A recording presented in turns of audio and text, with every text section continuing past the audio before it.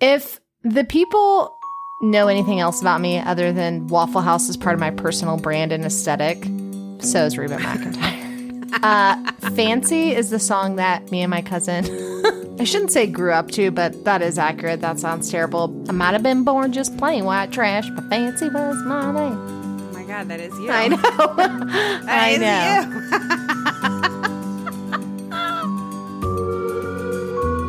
Welcome to another episode of True Crime Creepers, where we talk about all the real-life creeps, from serial killers to con artists. I'm Kristen, the true crime fanatic who loves to tell these stories. And I'm Mogab, the true crime newbie who hasn't heard any of them.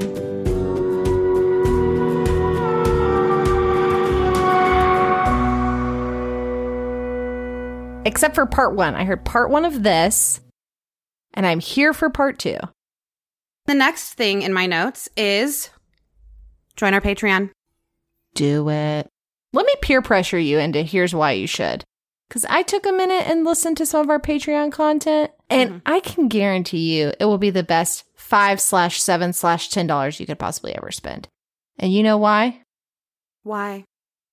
I've got 3 words for you. No, I got 4 words for you. Do you maybe had 5 words? It could be a symbol. What are the words you're thinking of? Waffle House Fast Furious. Oh, I was thinking The Fast and The Furious. That's the 5th movie, though. See? Haven't even seen that one yet. The Fast and the Furious is the first movie. Oh, shoot. Which one's the one they just take out? No, we'll go down a rabbit hole again. We can't talk about the Fast and Furious franchise on every episode. I got to tell you, because we were talking about it, and I was like, should we put this as a mini episode? Like, do people care? Are they going to want to listen to us talk about this? It is the funniest 15 minutes and 50 seconds I have ever spent in my life. And I've listened to it like 3 times, at least at this point.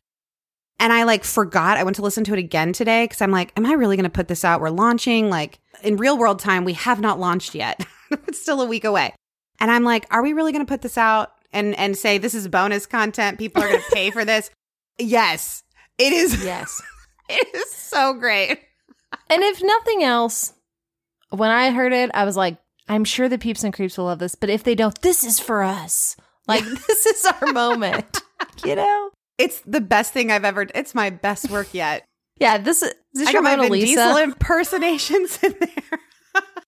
It's your Mona Lisa. Who knew? And I didn't even write it.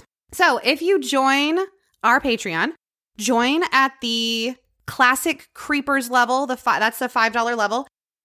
You will get all of the $7 content for $5 at that level. And it will be open until we have reached 100 patrons. So that's for our first 100 patrons. After that, we'll be going to regular levels 5, 7, and 10. And if you sign up right now, you get immediate access to 4 mini creep episodes. We'll usually put out 2 to 3. But since this is the first month, we're giving you guys a little bit of extra. I have a housekeeping item, even though we all know I'm no longer a certified housekeeper. Yes. You may keep the house, Mogab. Thank you. We have a promo code for free shipping. Oh, this is why you're not in charge of housekeeping. That promo ended today. Today? Today when this drops. Today. Damn it. Can we extend it one day? All right. It's extended one more day. You got one more day. Oh my God. Give them the code, Mogab. Look what I've given the people. Look what I've given the people. She's going to put another poll up now. Creepers 10. That's not right. It's just Creepers. Wasn't it Creepers 10? That was for 10% off. Okay, Creepers for free shipping. Now everyone's going to be putting in the wrong codes. Next time I get to make the code and announce it. Deal? They're not going to put in the wrong code because I will have the code in the show notes. So check the show notes. Great. Well, it's extended for 24 hours thanks to me. Thanks to you. All right. This show is sponsored by BetterHelp. We all carry around stressors, big and small. For me, this comes in the form of work, too many deadlines, relationships with people, irrational fears of the future. When we keep them bottled up, it can really start to affect us negatively, mentally and physically. Therapy is a safe space to get things off your chest and to figure out how to work through whatever's weighing you down. My therapist has really been helping me work on coping skills for how to handle my stress, how to handle day-to-day tasks that I struggle with, as well as working on communicating and improving personal relationships and just talking through problems with somebody who understands. It's something I wish I'd started ages ago. But finding a therapist is so overwhelming. Are they taking new patients? Are they taking insurance? And once you find one that says yes to both of those, are they a good fit? If not, you have to start the process all over again. If they are a good fit, you've got to figure out some way to fit appointments into your busy schedule. But BetterHelp takes away all of those barriers, and I'm so thankful. I love my therapist. I really feel like they took my questionnaire that I filled out when I signed up and really used it to match me to the perfect person. So if you're thinking of starting therapy, give BetterHelp a try. It's entirely online, designed to be convenient, flexible, and suited to your schedule. Get it off your chest with BetterHelp. Visit BetterHelp.com/creepers today to get 10% off your first month. That's BetterHelp, HELP.com/creepers. Let's get this part 2 on the road. Okay, I am dying for part 2. I am. I've been thinking about it. I've been thinking about this. I need the peeps and creeps to know that I also got to be continued. That I didn't get to part 2 right away. I have questions. I can't wait to answer some of them as per usual. Okay. Mogab, today I'm telling you part 2 of the murder of Cheryl Downs and also the attempted murder of Christy and Danny Downs. And also she burned out a trailer for insurance fraud. I think that's everything. And the list goes on and on and on. So is that you admitting that she did shoot them? It was her. No. I admit nothing. Huh. In part 1, we left off with the police going to Arizona and talking with Nick Knickerbocker, who'd had an affair with Diane. And he had some interesting things to tell police that could be a potential motive for Diane trying to kill her own children. Diane had been obsessed with Nick, and she thought that they would get married and be together forever. But Nick made it very clear that he was already married, and he didn't want kids. But she already had 3. To clarify, I don't think he made it super clear that he was already married since he was in said affair. That is what we call mixed signals. I think he did straight up tell her, I'm not going to leave my wife. But yeah, apart from that, I don't know how. And I mean, he did say, I never want to speak to you again. I think he was fairly clear about what he wanted in this extramarital affair. Mm-hmm. But yes, extramarital affairs, mixed messages are just, they come with the territory. They run rampant. But Diane had a plan. She was going to build a house big enough that she could keep the kids on one side with a nanny and live with Nick on the other side. But he wasn't too keen on that idea. And also, I'm still trying to figure out how she thought the $30,000 from her surrogating was going to fund that fantasy. I forgot about that price tag on that house. You're not getting a house with multiple wings, sister, for $30,000, all right? And a nanny. So police theorized that her next plan was to get rid of her kids so they would no longer be in her way. Yeah, she's got some kinks to work out on her first plan. Sure. Yeah. But this was a theory that detectives couldn't prove without the gun that was used to shoot them. If they had the gun, they could match it to the bullets found in the kids. But no gun, no matching, no Diane. But then they did find something that gave them hope that they might be able to get her. Okay. This next part, real interesting. Okay. Ballistics, my favorite part of true crime. Really? No, that's a total lie. Oh. It's a little dense and a little boring. So I tried to, shorten it as much as possible, but I do think that this is important. Okay, well, I fell asleep the first time, so liven it up a little. Yeah, okay. Should I make it a song? Ballistics experts had been going over the guns found in Diane's home, and they noticed. Okay. I mean, I was following that. Why don't you just keep going? What'd they notice? All right. Ballistics experts had been going over the guns they found in Diane's home. Remember, she had those 2 weapons that she had told police about. And then there was the one that she Yes, there was one she hadn't told them about that Steve said she had that actually matched the murder weapon. They never found that. But they noticed that the bullets at her house had these marks on them that were identical to the cartridge casings found at the crime scene where the kids were shot. Yes. There are these types of marks that are left by the firing pin of a gun. And even if the bullet hasn't been fired from the gun, as long as it's been worked through the magazine of the gun, it'll show those marks. And those marks were from a .22 caliber Ruger semi-automatic pistol, just like the one Diane had, the one that she'd failed to mention to the police. You sounded like a ballistics expert when you just rattled that off. I worked hard on it. Question about the crime scene. Do you remember how they went out and put a roadblock up and she gave them some like description? Mm-hmm. Whatever came of that? Nothing, I'm assuming. Yeah, they found the cartridge casings, but there wasn't blood because it was all in the car. Like the kids were all shot inside the car, except for Diane. I'm not sure where she was when she was Well, if the shot. casings are outside and she shot them, which I'm guessing she did, she must have gotten out of the car, stood out of the car. Mogab, you are forgetting. It was a bushy-haired stranger that shot the kid. Which I've never heard that term. She called him a BHS, and I love I know. that. I'd never heard that before either. I wonder if I've ever been referred to as a bushy-haired stranger when I don't straighten my hair. You know, when like I come fresh out, you've seen it like Mufasa, got all that working. For sure, from that time when you shot all those people and that guy went to prison for Okay, it, see? remember? No, stop. Because now people already think, this is why I had to put a disclaimer out last time. You're the bushy-haired stranger. You're one of them, one of the many bushy-haired strangers. So the ballistics experts said that the tool marks on the bullets were microscopically identical, meaning that some of the cartridges found in Diane's home had at one time been worked through the murder weapon. And that established at least a circumstantial link. Yeah, like you're at least asking some follow-up questions and digging through some drawers. Exactly. And side note, this is the segment of the podcast that is, this is what the other side is saying. Oh, I do like that theme song. This is what the other side is saying. Every website on the internet that tries to prove that Diane is innocent, and there are many of them, I have them linked in the show notes. I can't believe there's like sides. I mean, I know we're not through it yet, but I can't believe there's sides to this. Any major case, you have people that think the person is guilty and you have people that think the person is innocent. Anyways, every website on the internet that tries to prove that Diane is innocent, they all say that the tool marks didn't actually match and that the detectives lied on the stand.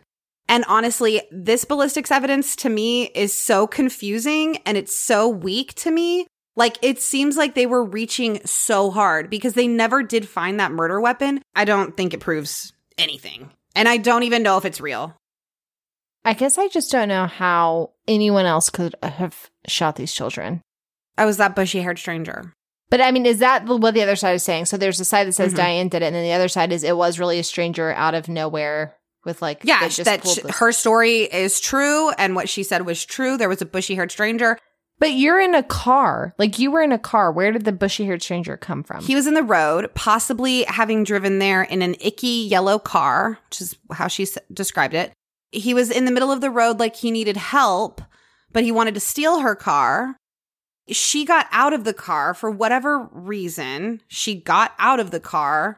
Because a man needed help. As a woman that has 3 kids in your car, you think you're going to stop and get out and help a strange man at night in the middle of the road. Like, that's not happening. She also makes terrible decisions. I think that she has definitely some kind of personality disorder, and there have been psychological tests proving that she has some sort of personality disorder, and I think that that gets in the way of her decision making. She drove out to this random acquaintance that she had just to bring her an ad about a horse for sale, and it was a 30-minute drive away. I mean, it wasn't close to their home. Yeah, she gets all her 3 kids in the car to go bring this ad.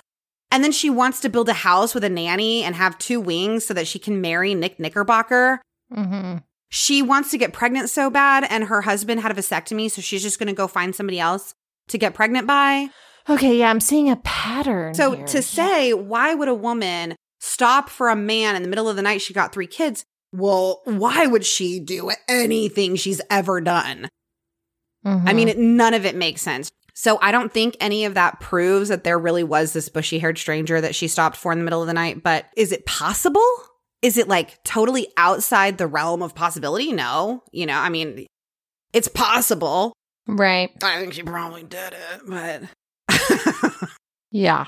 Anyways, it's not long before Diane realizes she's a suspect, and she's so mad about it. a suspect? Sis, you're the suspect. Someone talked to me about the unicorn only statue. suspect.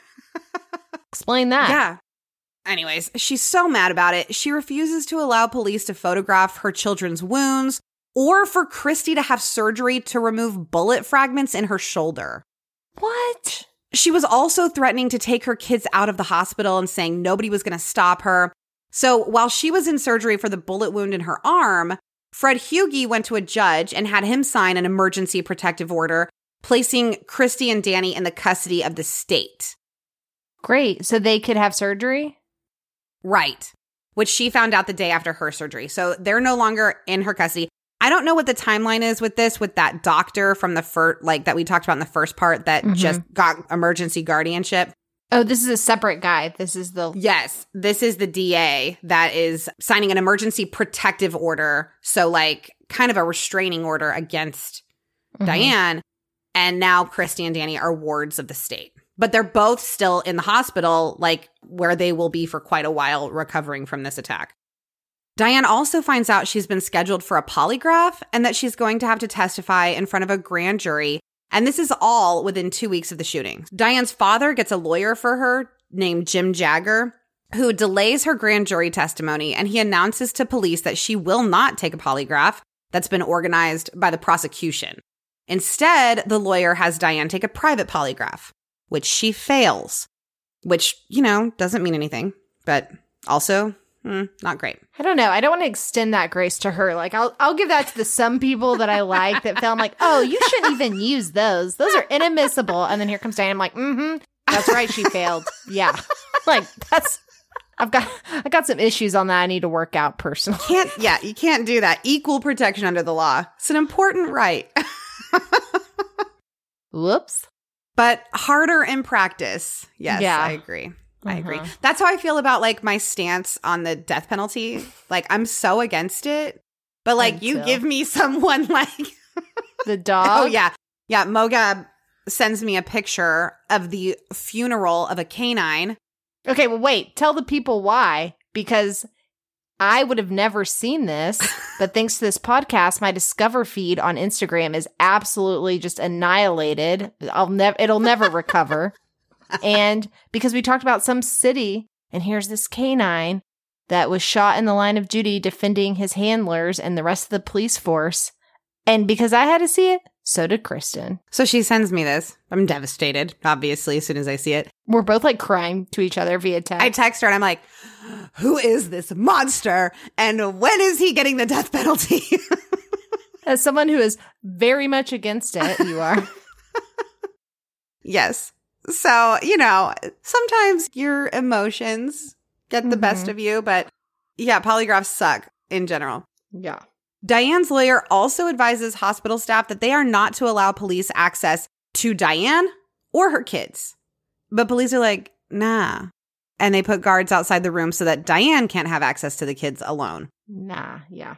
Diane requests and gets a hearing to question the state's rights to remove her children. That hearing was on June 6th, 1983. And she lost the hearing, but the media loved her. She was their new darling. They portrayed her as this beautiful, fragile woman, and the camera loved her. Really? Yes. This gave Diane a new tactic to use in dealing with everything. She stopped cooperating with police completely, and if she had anything to say, she'd call the media first.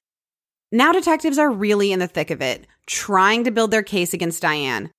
They find a witness who saw Diane driving her car down Old Mohawk Road the night of the shooting. Remember, that's the road that supposedly this crime happened on. They saw her driving just before 10 o'clock, so this would have been after the shooting. The witness said that Diane was going 5 to 7 miles an hour. So you remember how one of our questions, one of the holes in the theory of if Diane did it was, well, if she did it, why would she take them to the hospital after? Yeah. Well, she took her dang sweet time going to the hospital. She was driving 5 to 7 miles an hour. This witness said he was stuck behind the car for several minutes because they were on a 2-lane road that was too curvy at that moment for him to pass. But as soon as a straight stretch came, he pulled ahead. He didn't really think anything of it. He thought maybe this person is lost or, you know, whatever. Yeah. And just went off on his merry way. Diane's story was that she was driving so fast, she nearly skidded off the road. Okay, that's interesting. Yeah, 5 to 7 miles an hour. Like, I'm driving faster than that to Starbucks, you know? Yeah. How did he know that was Diane, like, later? How did he realize? He was able to describe the car accurately. But, like, how did police find this guy? They probably put out a statement, like, if you saw that this is the crime, this is what happened, if you saw anything, contact police, and he contacted them. Now, her supporters say this is totally false, like, and they have several things to show that it's false. But I kind of have a couple things to show that it's true. I went and looked it up on Google Maps. I did my own investigation. All right. Call me Detective Kristen. Oh, sure enough. I looked it up on Google Maps. So this is a very scientific, very accurate investigation that I performed. Totally admissible in a court of law. I would prefer if you did it on MapQuest and printed out the paper instructions. Like we used to have to do to get somewhere. Yeah. That would really do it for me. Old Mohawk Road. It's only about a 10-minute drive to the hospital. Yeah. The call to police about the shooting, that call didn't come in until 10:40, which was almost an hour after that witness said that they saw her driving 5 miles an hour. It was just under 5 miles away. So her driving ridiculously slow the entire way there, it fits the timeline. It fits, like, if she's driving 5 miles an hour, it would take her an hour to get those 5 miles. That fits. No way did it take her an hour. To drive 5 miles. I mean, she was 10 minutes away. She was 5 miles away. And he saw her just before 10. And that call came in at 10:40. So at best, it took her 30 minutes. Yeah. But if you have your 3 kids just got shot by a bushy-haired stranger, I don't care what kind of trauma you're in. I mean, obviously, you're going to be dealing with trauma. And I care. Okay. But your trauma is not going to make it to where you're driving 5 miles an hour. Yeah. Here's the thing. I 100% think she did it. So get me on record saying that. But I don't know that I buy this. Right before we recorded this episode, I literally just was driving. I could not tell you a single car that was in front of me. If the car was driving 5 miles an hour, then you were stuck behind them for a little while. I do agree. Eyewitnesses are the absolute worst. And your recall is so much worse than you even think it is. Like, I already know I don't have a great memory. Right. In fact, I don't know if we've talked about this on the podcast, but Malcolm Gladwell has a really interesting episode on memory of his podcast. And he talked about how, there's that theory that your memory is more solid around traumatic events like 9/11. Yeah, I know exactly what I was wearing, where I was, all that. I couldn't tell you what I wore last Tuesday. But what if I told you that maybe you don't? So this is what they found. They did this experiment because when 9/11 happened, scientists were like, okay, this is it. Like, we have an opportunity to do this experiment and see if that's true.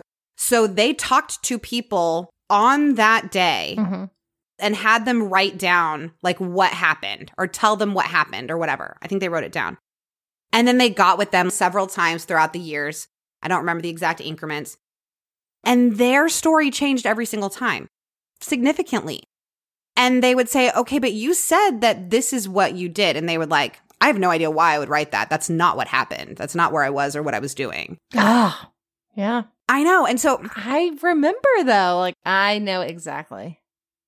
I feel like I do too. And I'm I wonder if I had written it down at the time, what I would have said. Is that really? Because I do. I remember my 10th grade history teacher coming into the room telling us that planes had crashed in the World Trade Center, me thinking it was this terrible accident, then going to my broadcast journalism class and watching the news for an hour and freaking out and calling my mom from a payphone, telling her to come pick me up. Yeah. I remember Louise coming into the common area of the high school, calling my name out to pull me from class.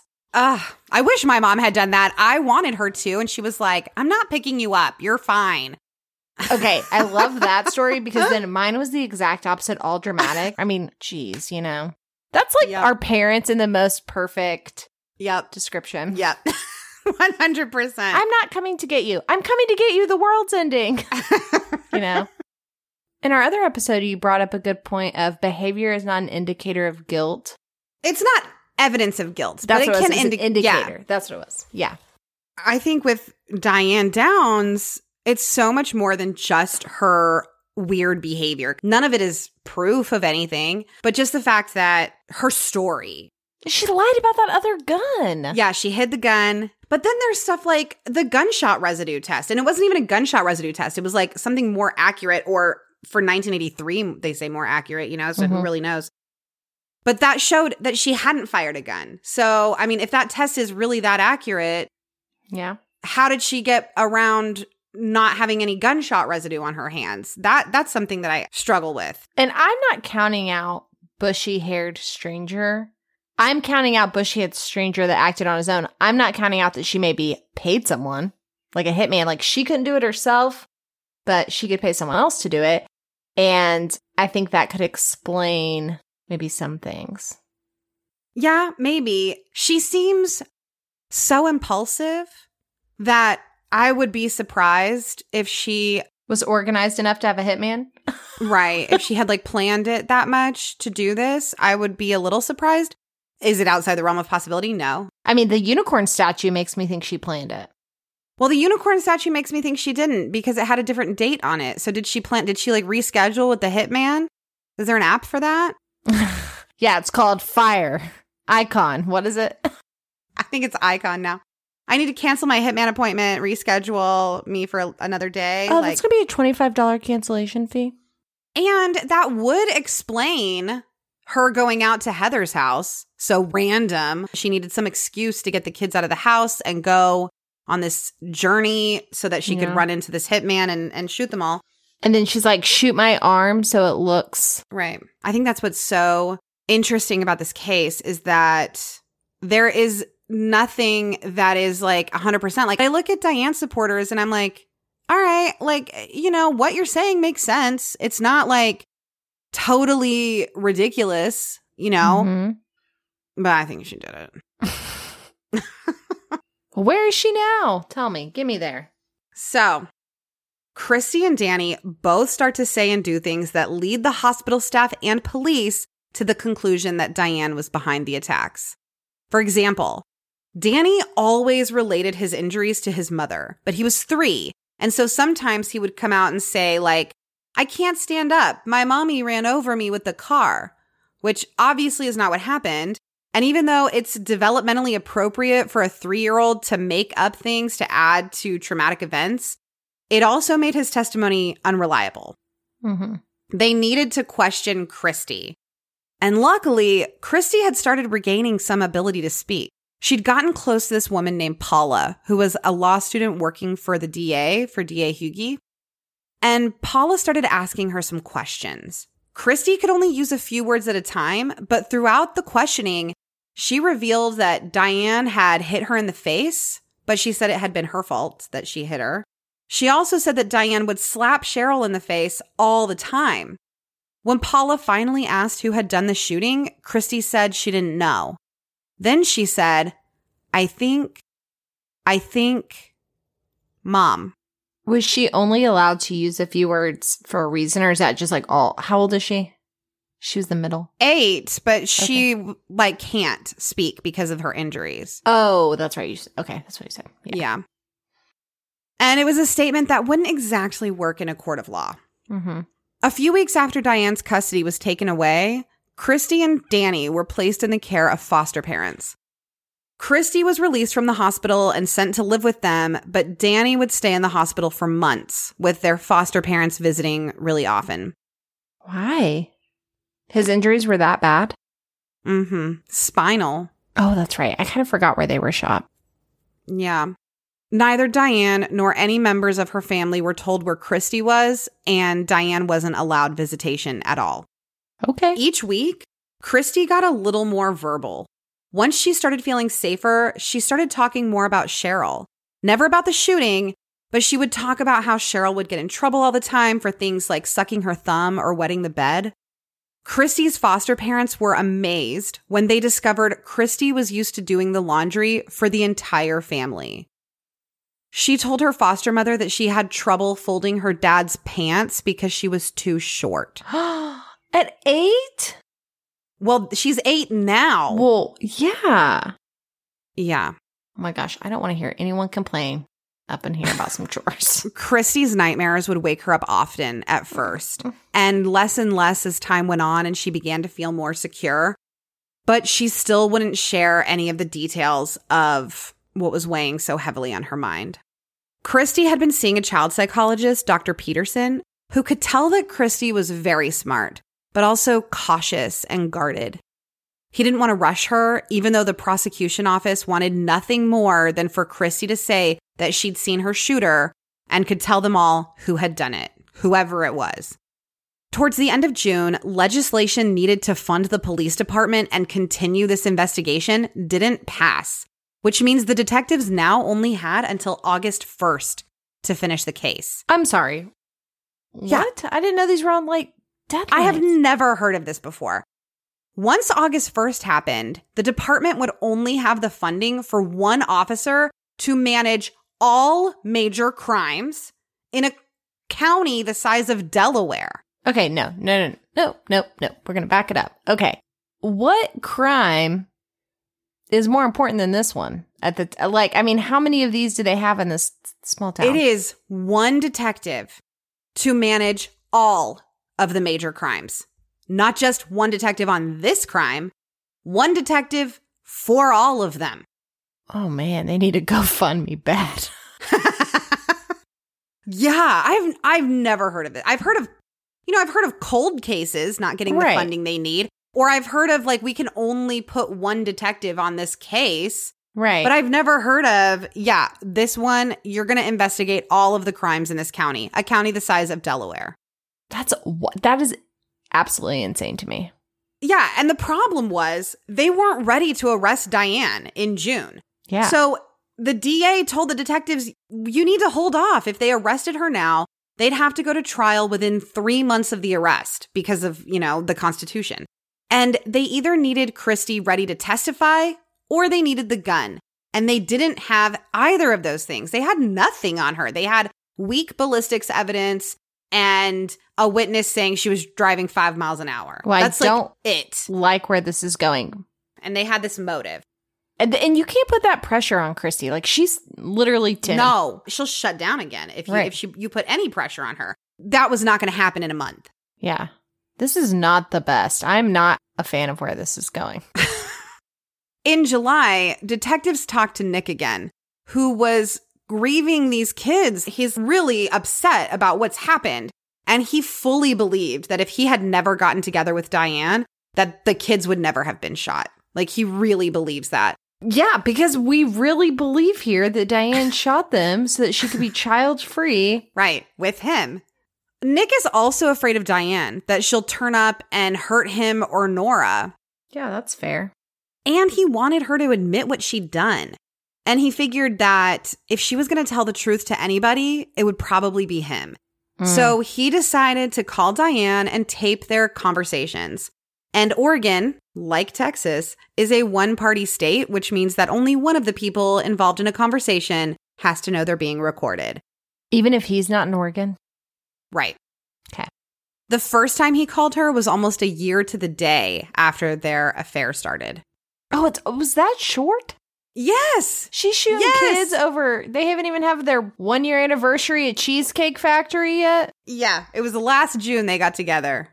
And this is June. When they spoke, her voice sounded girlish and cheerful. Ew. That's so skeevy. I know. But she didn't admit to anything. Diane's father had figured out where Christy was staying with her foster parents. And he let police know that he was a very influential person with access to all kinds of information. And Fred Hughey, the DA, he heard about this, and he is terrified that her father's going to tell Diane and that she's going to try to go and hurt Christy. Diane still didn't have visitation with the kids, but they did give Steve Downs visitation. Hughey did not trust Steve. His relationship with Diane had been way too back and forth and unpredictable. So they made sure that the visits were supervised. 8 weeks after the shooting, Diane had still not been arrested, but it seemed like the only person that truly believed that she was innocent was her brother, Paul.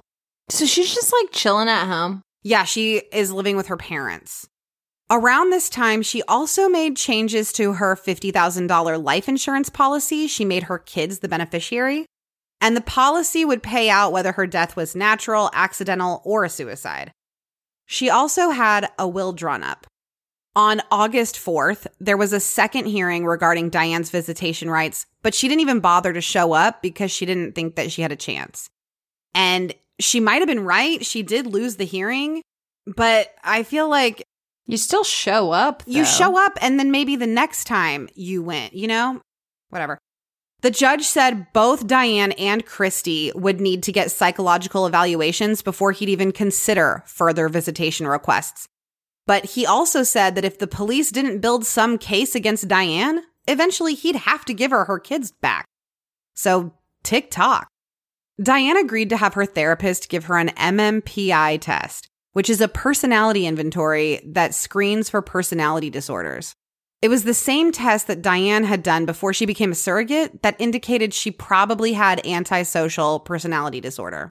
Is this the one that also told her how smart she was? And she was like, what did she say? I'm in the 7th level of intelligence. No. Now everyone gives themselves personality tests with Instagram. Like, I know my Enneagram type. It's Taurus season. You know, I'm like, feeling myself. I can tell you all my characteristics. You've really just watered it down, you know? I don't think that looking at your sign is a personality test. Are you kidding? A Taurus? My bullheaded ass, please. This episode is sponsored by Prose. Supporting our sponsors really helps support the show. A couple of years ago, I decided it was probably time I figure out some kind of skincare routine. But the problem was, and has always been, too many options. I don't know exactly what I need or what's best for me and my skin. So thus far, my solution has been to just buy a skincare line off the shelf and hope it helps. But that's all about to change when my custom skincare from Prose comes in. Each and every bottle of Prose custom hair and skincare is made to order and personalized with a unique blend of naturally powerful and proven effective ingredients to meet your needs. In fact, in a third-party, double-blind, dermatologist-supervised controlled clinical study, aka the gold standard in research studies, Prose proved that personalization works better than off-the-shelf alternatives.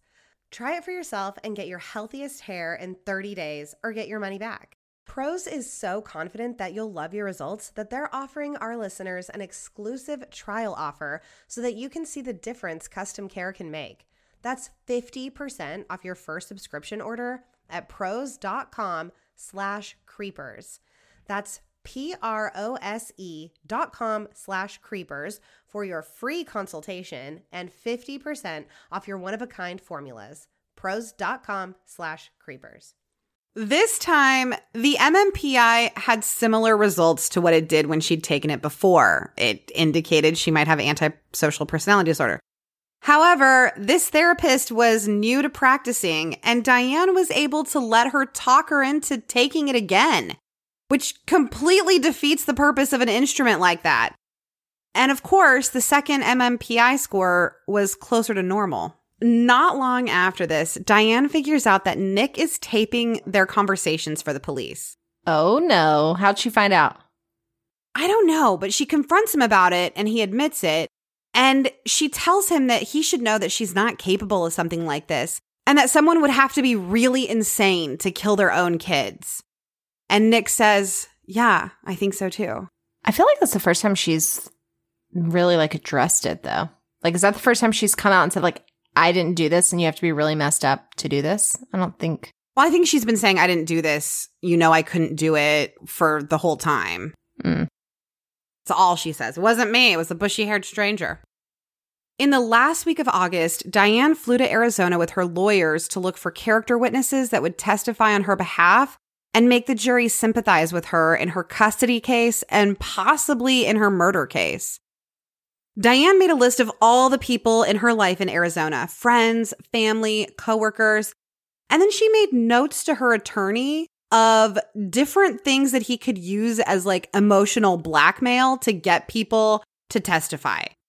Ew. Things like telling Danny's biological father that Danny would go to Steve if she was found guilty, or making her old neighbor vulnerable by using her husband's suicide against her. She even suggested to her lawyer that he threaten someone else with the IRS. She's scheming. The lawyer declined to use that list. That's impressive, honestly. Yeah. And they couldn't find a single person in Arizona that would help Diane.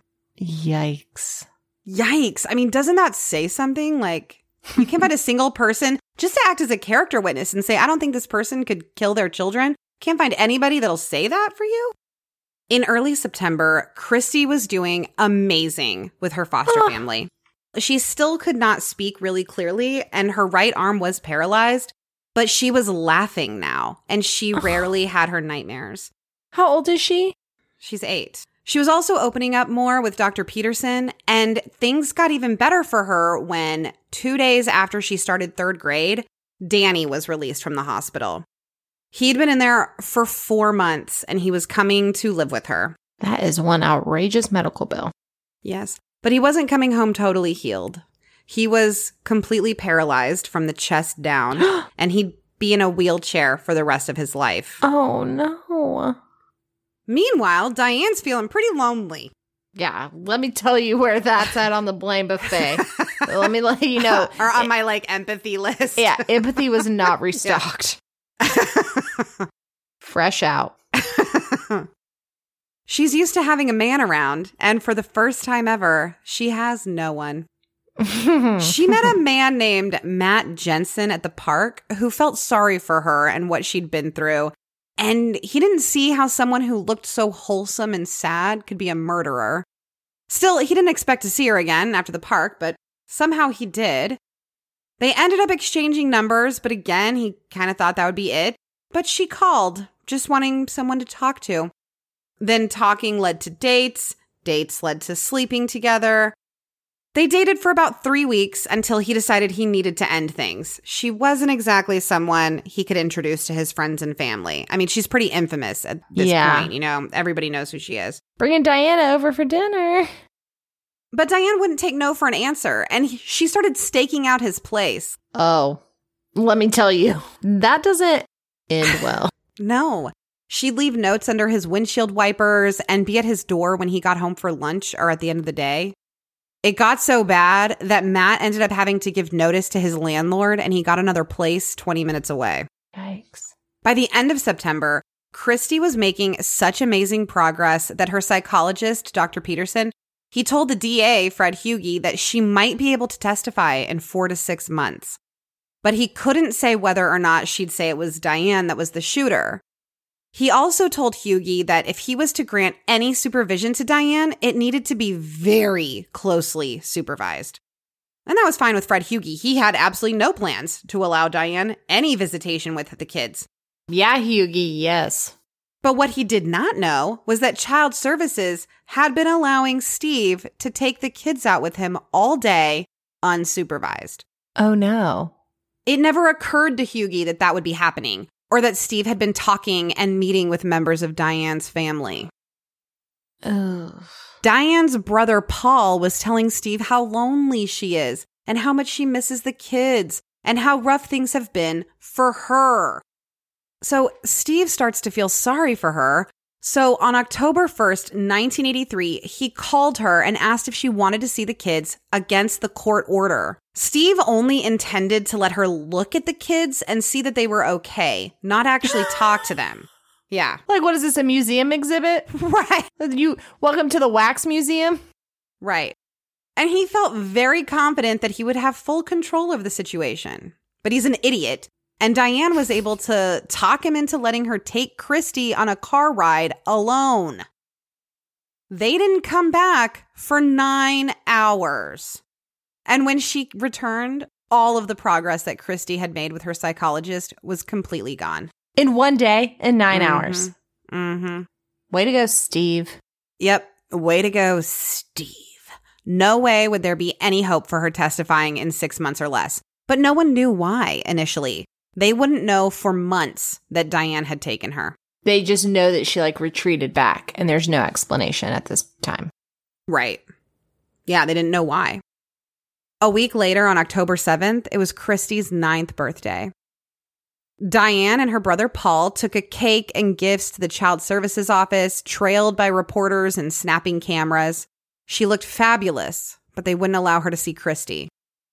Well, yeah, her party is not at the Child Services office, is it? No. And they didn't know it was already too late. They would do that again for Danny. I don't know why they keep doing that. To, like, do a swap? Yeah. Christy's psychologist had set up interviews with Diane for 2 different days. And Diane missed both of them, thinking that there was no need because she and Christy understood each other. Another week went by, and Diane wrote in her diary that she'd had a great idea. Ooh. The great idea turned out to be have another baby. Whoa. What? Yep. With who? Well, she booty called Matt Jensen. Booty called. I literally haven't heard the term booty call in Okay, well, it was after 11 on a Thursday, so you tell me what you're going to call that. Yeah. To ask if she could come over. Matt didn't want her to come over. It was 2 days before he was scheduled to move, and the whole reason he's moving is because of her.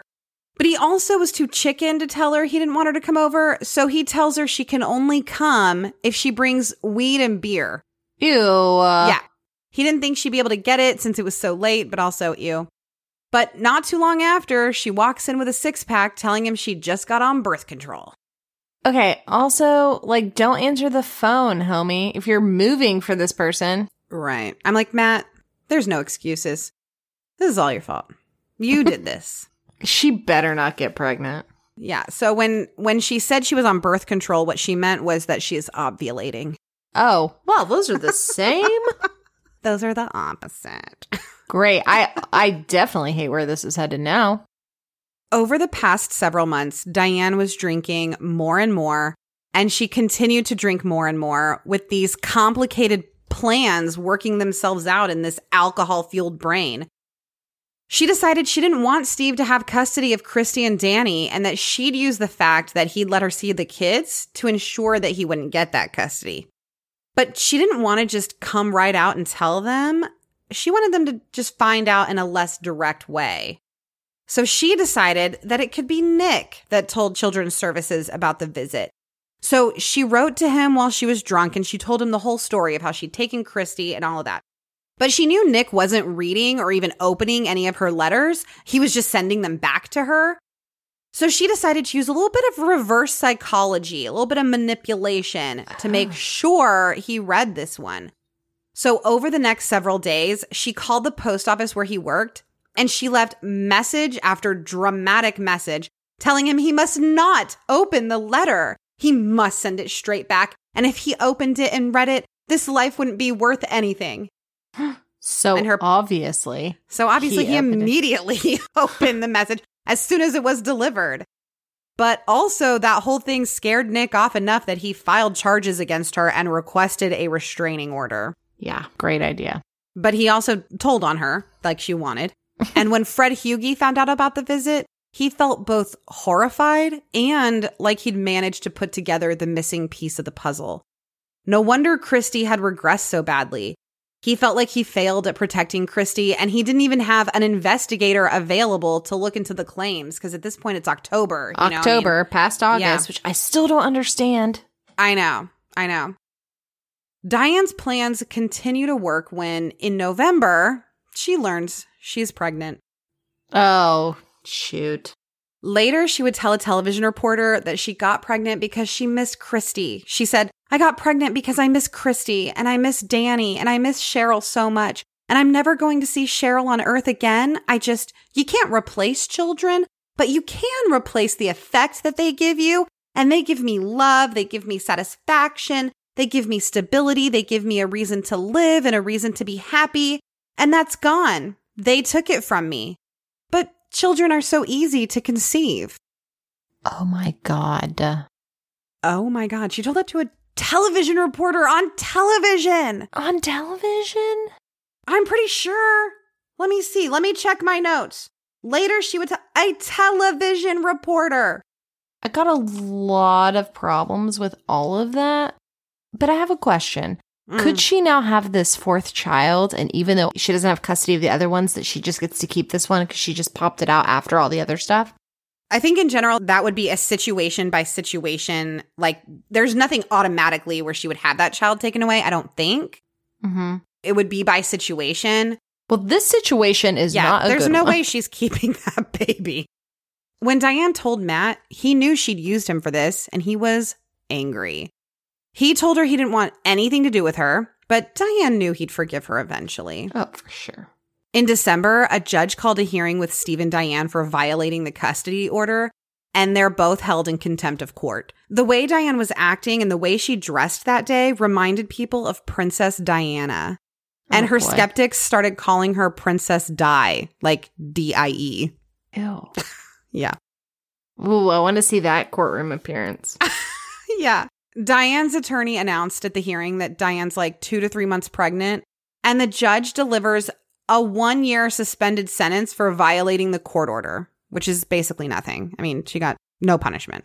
On January 9th, 1984, Fred Hughey's investigator, Ray Broderick, went over to Christy and Danny's foster home to talk to Christy.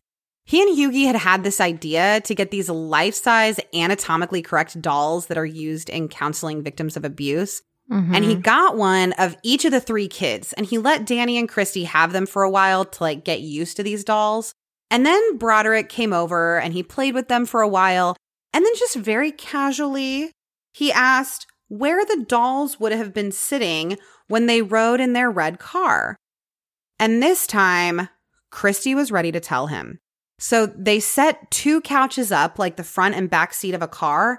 And Christy took the dolls and she set them up where each of them had been sitting that night in the car. Broderick asked Christy if she wanted to tell him what happened. Ooh, I got goosebumps. I know. And she tried to explain, but he couldn't understand her. So he suggested that she act it out and play the part of the mom. Everyone in the room watched silently as Christy walked to the front door of the car and hunched over like there was a roof on the car. And she pointed her finger like a gun at the dolls representing Cheryl, herself, and then Danny. And then Christy started sobbing. Now, people on Diane's side have things to say about this confession. They say that Diane and her lawyers had wanted Christy accompanied and taped during any sessions questioning her, and that their very reasonable request was denied. They said the state isolated Christy from her mother and her whole family, making it much easier to brainwash her. They called it judicial kidnapping to obtain a coerced confession from Christy, who up to that point had repeatedly said she didn't know who had shot her. So that's what they say about everything Christy has to say about the shooting from here on out. They say that according to Christy's hospital records, every 6 hours she was given a drug noted for causing confusion, and then she would be interviewed within half an hour of having that drug increased. But this interview didn't happen at the hospital, so I don't think she just had that drug. So, like, she never said at the hospital that it was her mom. It was not until after she was at the... Why are they giving a drug to cause confusion? Was it a drug for, like, pain that also, like, a side effect was confusion? Yes. It was, yes. They weren't intentionally trying to make her confused. They also say that every time she said that she didn't know who shot her, that the investigators told her to think again, and they made suggestions. And they also said the interrogations were not taped and barely documented. So how do you know that they were making suggestions? Anyways. And they point out the unreliability of children's testimony that has been documented by psychologists. And they also point out that it's not unheard of for district attorneys to bully children into falsely testifying against their parents. There's even a documentary by Sean Penn called Witch Hunt about a Kern County DA who did just that, who I might want to cover. I just wanted to put that out there. I love when you do your due diligence against your own will. We want the people to have all the facts. You think that you could brainwash a kid in 4 months, brainwash them to say their mother had shot them? As 2 teachers here, I try to get my kids to walk in a straight line that are around this age. That takes 8 months, and they still suck at it. I mean, she had gone through a lot of trauma, and then she had people that were being really nice to her. And I definitely think no matter what, if she did it or not, she was not nice to that child. I think Christy was pulling a lot of weight in that house. Yeah, if she's doing laundry. She's making peanut butter sandwiches for her little siblings to make sure they all got to eat. She's folding pants. That's the one She's laundry item folding I her don't do here. father's pants. Yeah, I don't even fold. When I do all the laundry, I don't fold the pants. They're complicated. This child gets into a home with people that are loving and supportive. So is it possible that she would say what she thinks they want to hear? Is it possible that even if they didn't mean to, that they kind of made it seem like they wanted her to say that it was Diane? I mean, yeah, all of that is possible. So, we can take Christy's statements with a grain of salt. She was a little kid. Yeah, that doesn't do enough for me, but it does when you take into account the unicorn statue, which I'm not going to let go, the gun that was hidden, all of the neighbors' statements, her not being able to come up with a character witness, and the fact that she talked about building a house. If you're willing to build a house to put your kids in their own section where you don't have to worry about them, it doesn't feel super far off to me that you wish that they weren't there. And she obviously has an obsession with being pregnant and not necessarily having the children. All of that with Christy's testimony is enough for me to feel that it could be Diane. And I don't trust that the gunpowder residue test in the 80s was super effective, but that's the one piece that I struggle with. Yes, it wasn't the gunshot residue test, because I know that there are issues with that test. But this was something different that tested for the metals on your hand. So Hughie knew he needed to keep a better eye on Diane. It was definitely in Diane's best interest if Christy is gone. And Hughie was worried that she would try to take her and finish what she'd started. So he had detectives attach a device called a bird dog to Diane's car, and they kept it there for a week and a half, and it allowed them to closely monitor all of her activities outside of home. And then finally, on February 28th, 1984, Elizabeth Diane Downs was arrested and charged with 5 counts. Oh, yeah. Murder, 2 counts of attempted murder, and 2 counts of assault in the first degree. In Oregon, murder is an unclassified felony, so there aren't degrees of murder. It's just murder. And the death penalty wouldn't come to Oregon for another year, so she narrowly missed that as a possible punishment as well.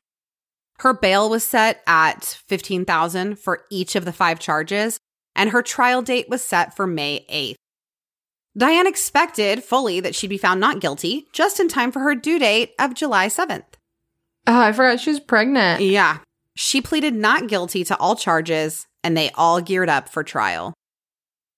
Diane's lawyers immediately filed a motion to suppress evidence collected from her red Nissan, claiming she did not understand the forms she signed that gave the police permission to perform a search. I'm sorry, that is the crime scene. That is the evidence. If you suppress that, what else are we looking at here? That's what we're trying to find out, what happened in the car. And that motion was denied. And I don't think that they would have needed her permission to search the car when there were 3 children in the car that they all pulled out that had all been shot and one was dead.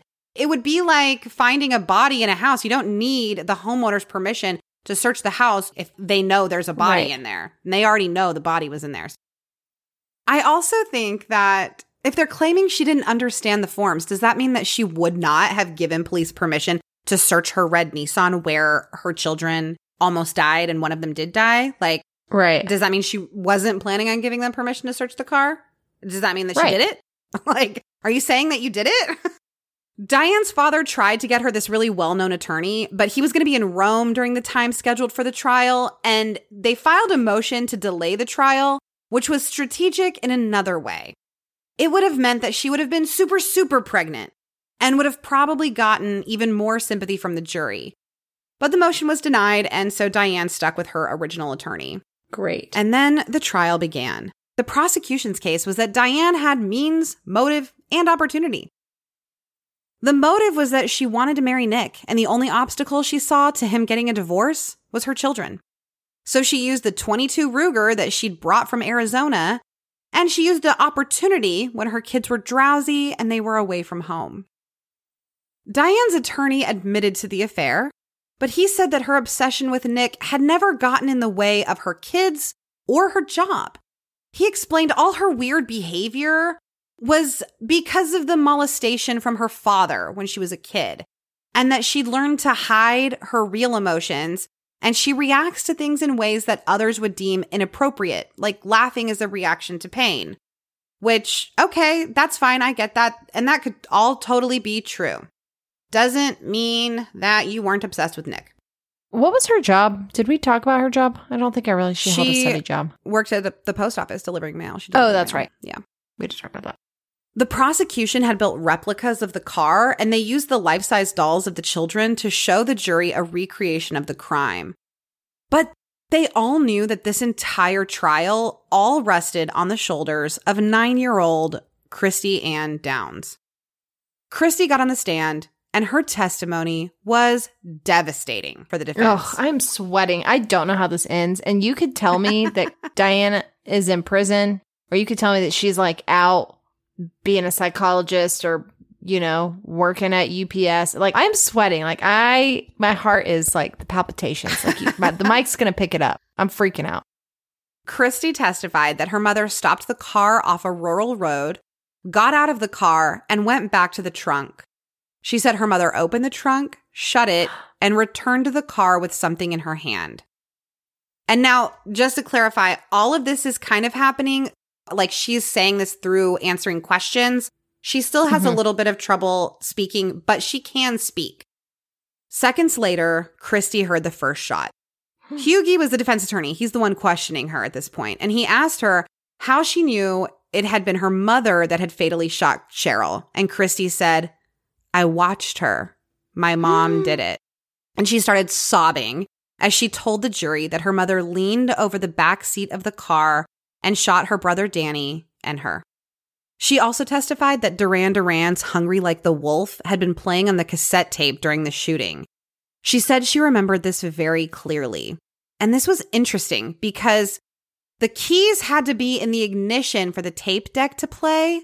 And Diane's story was that she had her car keys in her hand when she confronted the bushy-haired stranger, which also never made sense. Why would you completely turn off your car to then get out of your car and go talk to some guy in the middle of the road? Why wouldn't you and you got 3 kids in the car. Why wouldn't you be leaving the car running? Yeah, I'd be leaving that on. I wouldn't stop and get out and talk to a stranger. I got my kids in the car. Right. But if I was going to do that, I then also wouldn't take the keys out of the car. But anyways, She said that she'd fake thrown them in the bushes to get him to go after the keys and give them a chance to get away. But the defense tried to get Christy to show that she was confused by all the trauma or that she'd been brainwashed by the social workers and the detectives. Diane's side to this day points out problems with Christy's testimony. Things like the trial was a year after the attack, a year where Christy had been a ward of the state and away from her mother, giving them plenty of opportunity to plant seeds in her head that it had been her mother, and then coach her on how to respond to all these questions, kind of forming the story more firmly in her mind. Well, thank goodness she was away from her mom for a year. Mm-hmm. Yeah. They also say that later when Christy was in high school, she told a friend that she had no idea who shot her. And Christy today, I'm pretty sure, is keeping as far away from all of this as she possibly can. She's not speaking on it. I just have a feeling that if she was in high school and she told her friend, "No, I really don't know who shot me," she would have said by now. Christy's psychologist testified that Christy wrote a list of people that were safe and people that were not safe in her life. And the safe people included herself, her siblings, her foster parents, D.A. Hughie, her psychologist, her caseworkers, and a detective. And her not safe list included her mom and maybe her dad, which, she'd been having to fold his pants her whole life. So, yeah. Yeah. 100%. He'd be on my not safe list, too. The jury then watched a videotape of the reenactment Diane did to show police her version of the story. This happened 4 days after Cheryl's murder, and the jurors' faces all just turned gray as they watched Diane use the car's mirror to fix her hair and makeup, and then smiled and laughed as she just hammed it all up for the camera while Hungry Like the Wolf played over the action. In court, when the song played, Diane smiled and tapped her foot to the beat and sang along.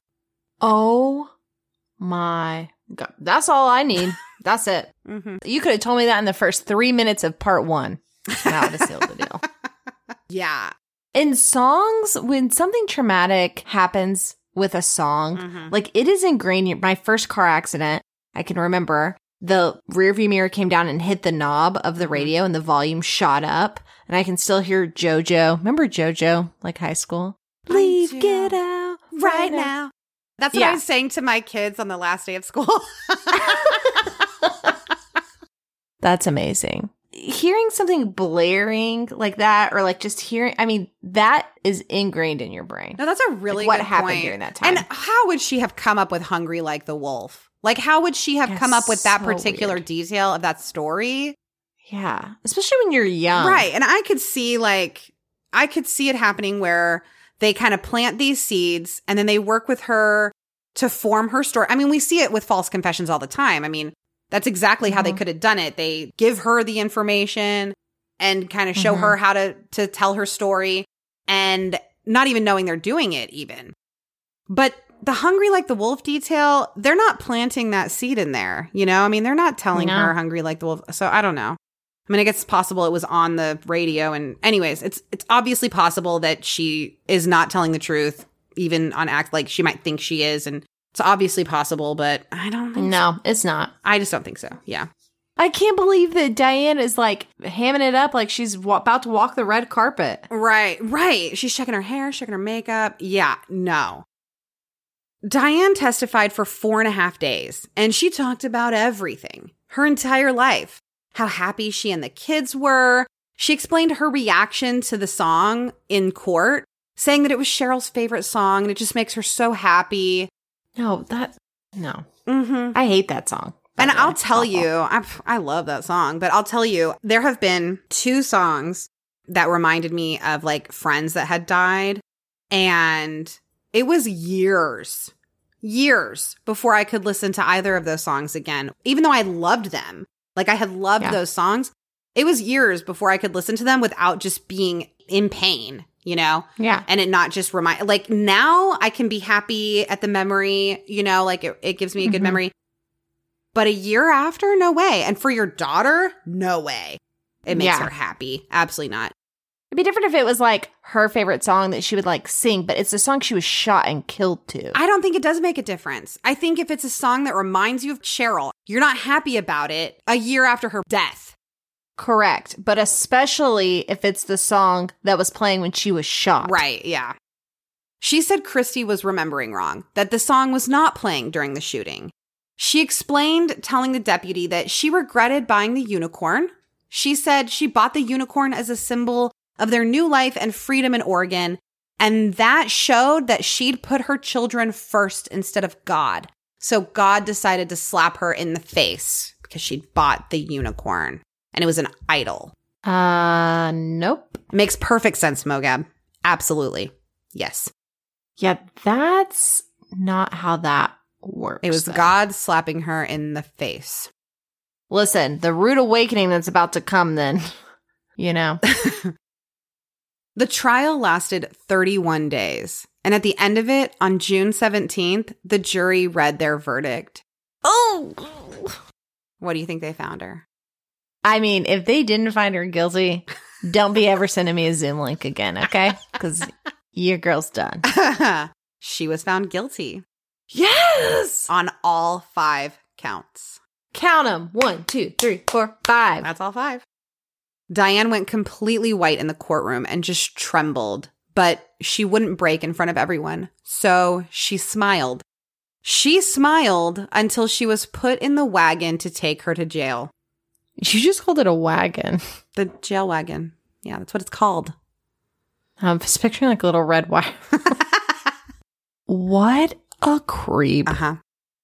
Yep. 10 days later, on June 27th, she gave birth to her baby, Amy Elizabeth Downs, who was later renamed Rebecca. Child Services immediately took that baby Snatch. and put her up for adoption. And Matt Jensen signed away his parental rights. He's a peach of a person, too. Yeah. I'm glad he did that, honestly, so Rebecca could have a great life. Does Rebecca know that she is Amy Downs? Yes, she does. August 28th, 1984 was Diane's sentencing hearing, and the judge sentenced her to life plus 50 years with a 25-year minimum. I don't understand how any of that math works, but that sounds like a long ass time. So you've got your life, which is 15 years. Oh, 15. That's right. Plus 50. So basically 65. a 65-year sentence. But she had to serve 25 years before she could apply for parole. She's never gotten parole. Yeah, great. Christy and Danny continued to be cared for by their foster family until they were adopted. Guess who adopted them? Hughie? Yes. Shut up. Yes. Oh! Hughie and his wife adopted them. So they are Christy and Danny Hughie now. Oh my God. They have no relationship with Steve Downs, their biological father. Yeah, great. Bye. Yeah. A couple of years into her sentence, Diane escaped from the Oregon Women's Correctional Facility by scaling an 18-foot razor wire fence. You just breezed right past that. And she managed to stay escaped for 10 days until she was recaptured and moved to a facility in New Jersey because Hughie realized how close that prison was to his house where he had the kids. So they moved her to New Jersey, to the other side of the country, so she'd be far away from the kids and they wouldn't ever have to worry about her coming after them. And then she got an extra 5 years added to her sentence, but they let her serve it concurrently. So I don't know why they do that. Yeah, that's stupid. I'm sorry, how did she get out? She scaled an 18-foot razor wire fence. She just climbed over the fence. Dear Oregon, get some upgrades. I forget that people escaping from prison is a thing, but if you got nothing else to do, I guess. Yeah, I mean, you got to go the long game, like Shawshank that, you know? Mm-hmm. Do you know? Yes, I do. Okay, look, I'm not a total, alien from some other planet. Look, I'm very happy and impressed that you know Shawshank. That's excellent. Yeah, I do. Diane was eligible for parole in 2008, and she applied every 2 years after that. But all of her applications were denied because she, to this day, has never admitted culpability or shown any remorse. Yeah. Her family and supporters are still trying to get her a new trial to this day, and she is for what? Still in prison 37 years later. I mean, honestly, they've got some good points. There's not a lot of evidence that she did this, not a lot of actual evidence to prove beyond a reasonable doubt. I mean, I feel like I'm beyond a reasonable doubt, she did it. I really do. But, I can kind of see their evidence is weak. Yeah. Her erratic behavior and bad decisions, I know can't be used as evidence in this murder, but it does show that she's capable of doing something like that. Yeah, I agree. Because I didn't think about it until you started listing all the things of driving in the first episode, you're this manic behavior of here's this ad and as if it's so time sensitive, this horse, I need to drive it at 8:30 at night. Right. All of that decision making, which I have seen played out in real life to some extent, maybe not that extreme, but No, I know, because when I read that story, I just kept thinking about it and I'm like, what a weird thing to do. What a ridiculous thing to do, to decide that now is the time that I must take this horse ad to my friend Heather. Yeah, aren't you going to see her at work? Yes, right? Okay. Today, Christy and Danny are both adults. They've both graduated from college. Christy's married and she has a big, loving family, including a daughter that she named Cheryl. Danny is still partially paralyzed from the bullet in his back, but he's reportedly living a happy and normal life. Both of them chose to live a private life, so there's not a whole lot known about them, which is fabulous for them. I love that. Yeah. Rebecca, the baby Diane had in jail, I think she's struggling with it a little bit more. I think she's doing okay, but I think she's really struggling to come to terms with this. She exchanged letters with Diane for a while, but she ended up cutting off contact because the letters were so weird. And she started accusing Rebecca of conspiring against her. And so Rebecca was just like, no, girl. Yeah. Rebecca's tried to reach out to Christy and Danny, but they aren't interested in having any contact with her. So they don't have a relationship there. Yeah, which is sad. But understandable, Yeah. And that is the story of Diane Downs and the murder of little Cheryl Downs and the attempted murder of Danny and Christy Hughie. Rebecca's last name is Downs now also?